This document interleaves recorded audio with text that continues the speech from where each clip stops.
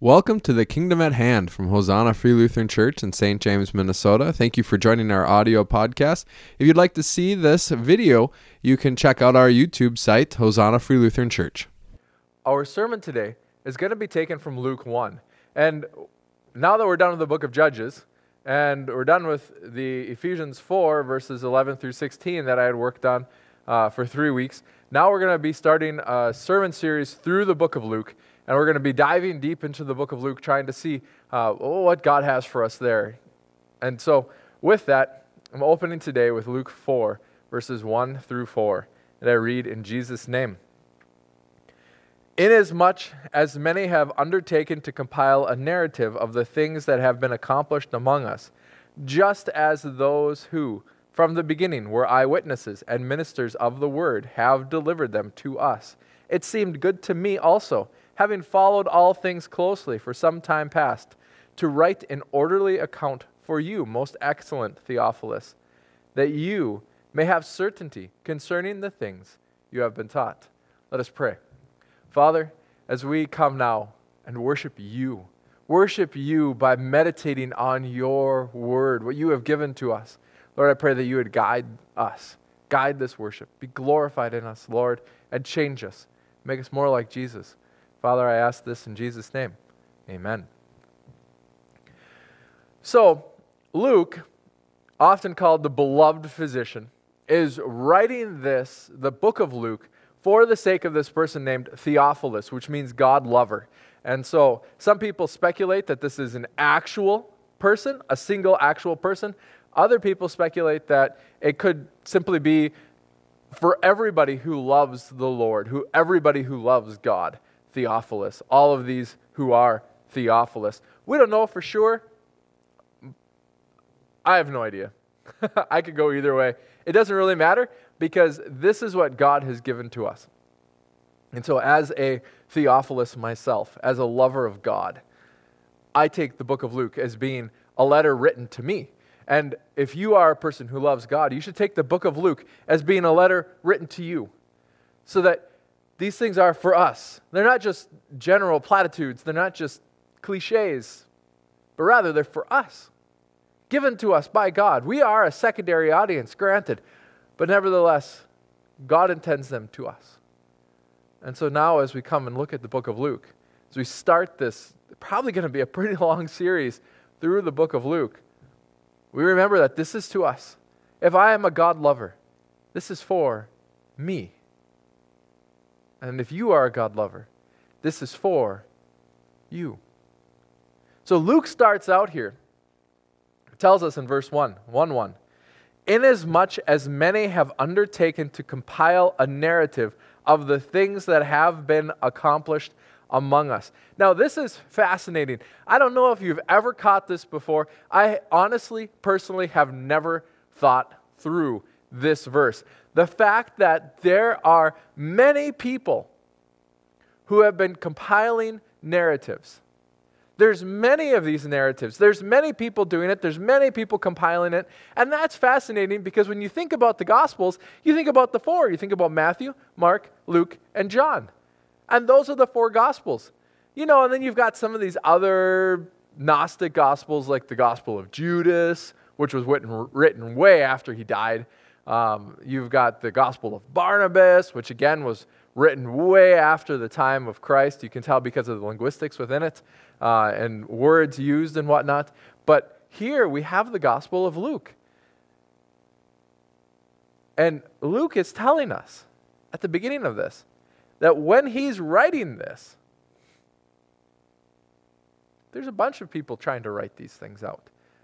A bunch of people feel the drive to write this stuff out. And that's so beneficial for us to know because that means that the four that we have are exclusive. That means that all the other ones throughout the ages of the church, throughout the time of these eyewitnesses, because we don't have any church records of those other ones, that all of those other ones were excluded for one reason or another, but these four were kept. And so as we think about that, as we think about the fact that a whole bunch of these, that many of them were written, but only four were kept. Only four were treasured by the church as being authoritative. Only 4 were treasured by the church as being legitimate. Only those 4, only Matthew, Mark, Luke, and John were treasured by the early church. By the early church as being, these ones properly represent Christianity. These properly represent the actual accounts. These properly represent. They don't have a bunch of other stuff in them. They don't have a bunch of apocryphal stories. These are the ones, these are legitimate. These are true. And so as we come then to Matthew, Mark, Luke, and John, we can come to those as books that were approved by the eyewitnesses. They were books that were approved. They were books that were trusted by the people that saw these things happen. Because this isn't stuff that happened, in some corner, like Paul talks about. This didn't just happen in some corner. These were public events. These were events that were verified. These are events that are trusted by the people that saw them, and then that would be propagated on. And so even though we can't go back in time and see all these things, we don't have that ability. People say, well, I don't believe in religion. I believe in science. Like, I believe in science too. But I also believe in the historical record. And so the book of Luke is one of the 4. But the book of Luke is also one of the many that were held on to by the early church as being trustworthy. Being trustworthy of the church studying them. That's what they were. That's what it is. The rest of them, they were excluded. We don't know why exactly. We don't know why precisely, but these people who say, it was Constantine who wrote the Bible and it was during the Council of Nicaea, it's like, no. All they did at that point was put the church's stamp of approval on those things which were established before by the people who saw them themselves. That's all that's happening. Because at that point, there were people trying to bring in other things and trying to exclude things that the church had already put their stamp of approval on, that the church had already been using. And so then the Council of Nicaea said, no, this is the canon. This is the standard. It's these things. That's all the Council of Nicaea did. This is what the church has recognized for hundreds of years. So this is where we're putting our stamp too. And then that's sealed. That's done. That's standard. So this was the trusted, exclusive truth about the life of Jesus.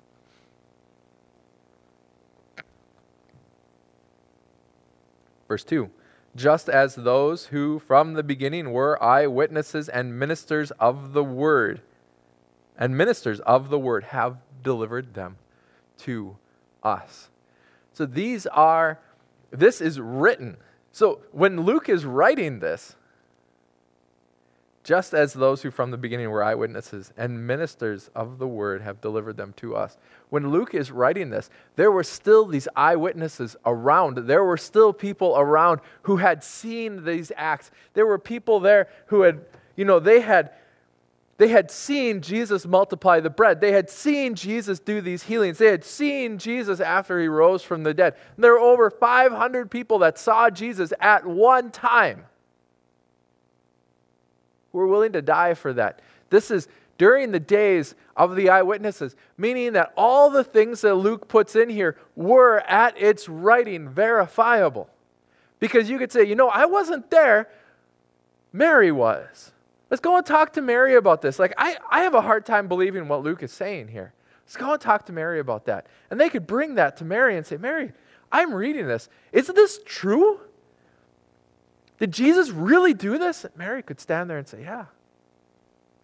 Mary, did that angel really come? Is this what the angel said? Mary, yeah. Yeah.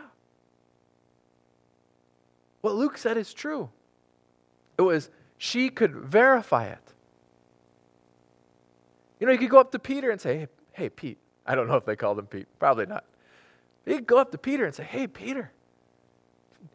Jesus, did you really almost fall through the water? Like, that's kind of funny. Really, did that happen? You looked at the waves and you almost fell through the water. And Peter's like, yeah, that's the way it happened.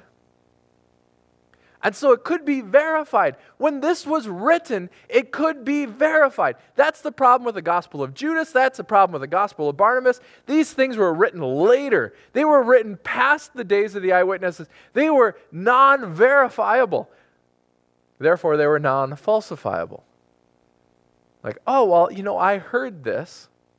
Well, I heard. And then you get that gossip mill, that rumor mill kind of sprouting out and churning out its garbage. And so if it's written so much later just based upon oral tradition, you can't verify those things.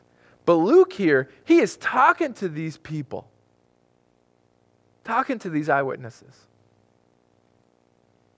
And these eyewitnesses, these are people that were there from the beginning of the gospel all the way into the end. They were there from when Jesus started his ministry. Mary, she was there right at the beginning when the angel came and announced to her that she would be the mother of God, the mother of Jesus. She would give birth to the incarnate God. Wow. Mary was there. Luke could talk to Mary. She was there from the beginning. Luke wasn't there from the beginning. But Luke could talk to Peter. Luke could talk to John. Luke could talk to Philip.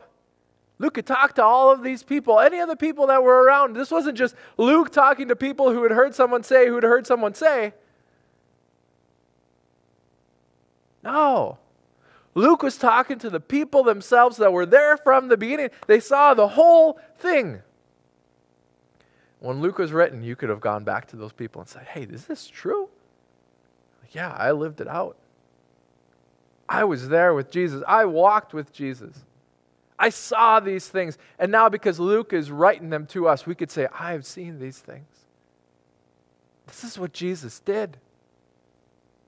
This is what Jesus wants to do. This is who Jesus is. This is what he calls us to. And that's what makes Luke, that's what makes Scripture our foundation. And that's what makes it so basic, because this is where all of the teachings of the church have sprouted from. Not just the book of Luke, but all of these things, they sprout out of the life of Jesus. The life of Jesus as recorded for us by Luke while we were in the age of the eyewitnesses, where it could have been falsified or verified. As we read it, we are there. We live these things out. And so then these become the foundations of our lives too. These become the foundations of my life. These are to become the foundations of yours, as we talked about last week in the sermon about growing from Ephesians 4. You know that I am to grow in all ways into Him who is the head, into Christ. What does that look like?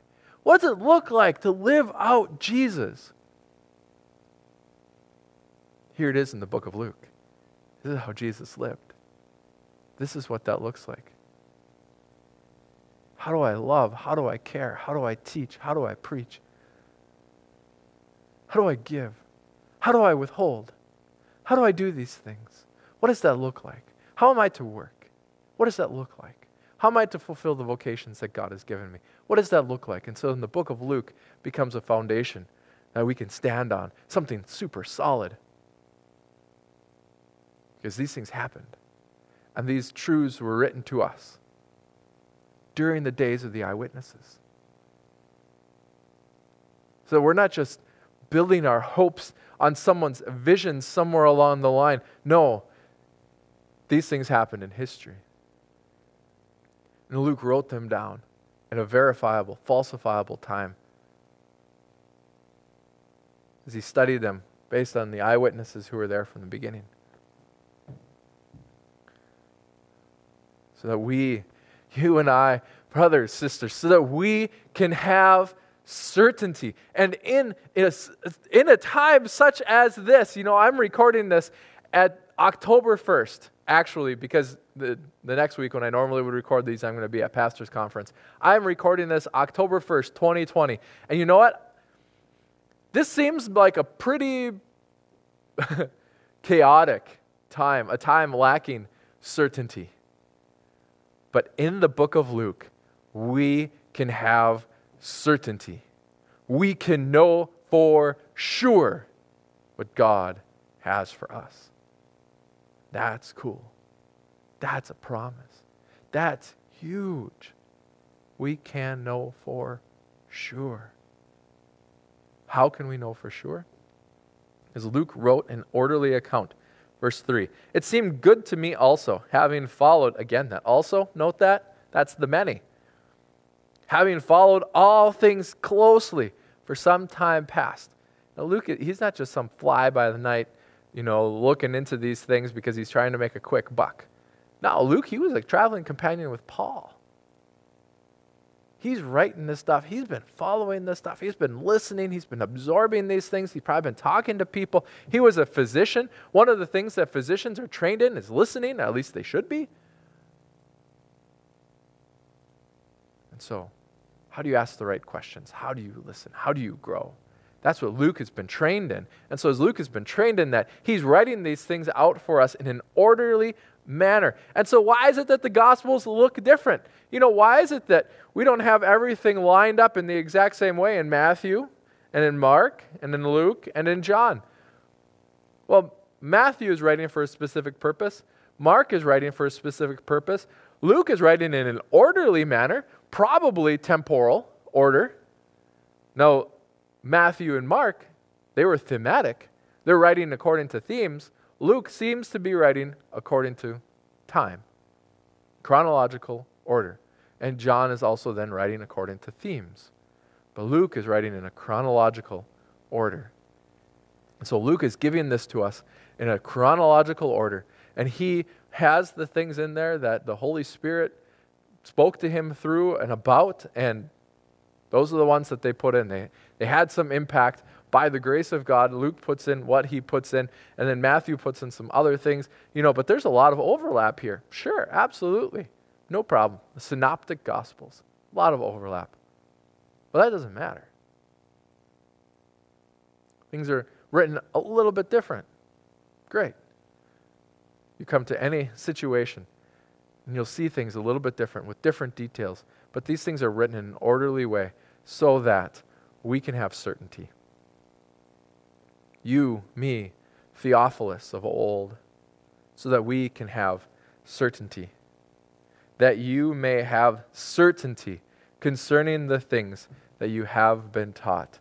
Why is this certainty so important? Why is this such a big deal? Why is this the central goal of the book of Luke?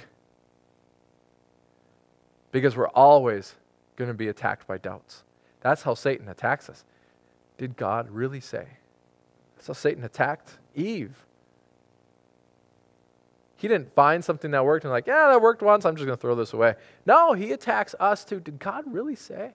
Did Jesus really do that? Is he really the Son of God? Really? Is he the Son of God? I was just listening to a podcast, and the guy on there said, for most of us, God is dead. And I was just listening to that this morning when he was talking about that. That most religious people, for them, God is dead. What does that mean? That means that they don't have certainty about what Jesus did, what Jesus said, who Jesus is. If they think God is dead, that means that they don't have certainty. They just have hopes. They have wishes. They have dreams. They have desires. That's it. They don't have anything firm to stand upon. Luke wrote this to us. Luke wrote to us the Gospel of Luke during the days of the eyewitnesses. Looking into the eyewitnesses, he compiled, meaning he brought in stuff from other people. He wasn't an eyewitness, but he probably talked to Peter. He probably talked to Matthew. He probably talked to Mary. We get so much about Mary in the book of Luke. It's just astonishing. Luke is talking to these people, and he's bringing this stuff together, researching, so that we might have certainty. But certainty also has other benefits, not just for the sake of my own peace. Jesus did all of these things. No, it's for the sake of my whole life. Everything that I do. Now, I can build that off of that thing which I am certain about. Am I certain that the American monetary system is going to continue? Nope. Am I certain that I'm going to live in this world for the next 50 years? Nope. Am I certain that Jesus isn't going to come back at the end of this day? Nope, he might. Is there anything in this world that I can be absolutely certain about? I can be absolutely certain about the Word of God. And so from that foundation, I can build up the rest of my life. I can guide my hopes and my dreams. I can guide my desires based upon that foundation. I have something that is a rock that I can build the rest of my life upon, and that I can then call others to build their lives upon that same rock. That same rock. It's unmoving. It is certain. What are you building your life upon? What are you putting your hopes in? You putting your hope in Biden? Are you putting your hope in Trump? Are you putting your hope in the American bureaucratic system? Are you putting your hope in your governor? Or in your Congress? Or in the judiciary? Where are you putting your hope? Are you putting your hope in your money? Are you putting your hope in your health? Are you putting your hope in any of these things? Are you staking your hope in your reputation? What are you living for? What are you hoping for? What are you driving towards? Here we have Christ, and He is a rock. A rock that we can build our lives upon. A rock by which we know what is moral and what is immoral. A rock by which we know what is good and what is not good. A rock by which we know what is wise and what is foolish. We can look at our whole world through the lens of Jesus Christ, through the lens of Luke. Friends, that's what we offer to you. That's what Luke is offering to you today. A rock that is immobile, that we can build our lives upon. So I call you today, because of the authority of the book of Luke, build your life upon Jesus. The Jesus found in Scripture. Not just the Jesus that floats around in your head, not just some wish fulfillment. The Jesus found in Scripture. Who is He? What has He done? What has He said? Are you living in obedience to Him? Are you living trusting Him, relying upon Him, hoping in Him, desiring Him in your life? Are you a disciple of Jesus? Do you trust Jesus? Look at your life. Ask that question. Why are you living the way you're living? Why are you thinking the way you're thinking? What are you hoping in? What are you trusting in? What are you desiring? Is it Jesus? Or is it something else? If it's something else, brother, sister, come back to Jesus. All of that will leave you empty. But Jesus, He is a rock. He is certain. Trust in Jesus. Amen. Let us pray. Father, forgive me. Forgive me for not building my life on You as I ought. I thank You. I thank You that I can have a certain image of Jesus, that I can know, and I can live these things with Jesus as they're written to us by Luke. Thank You. Father, I am excited. May I trust You, and so bring all of these teachings into my life as being those things which are actually good and valuable and righteous. Lord, I want to be righteous. Help me to bring these teachings into my life and live in faith towards you, I ask in Jesus' name. Amen. If you have any questions or comments, feel free to email me at admin@hosannafreelutheran.com.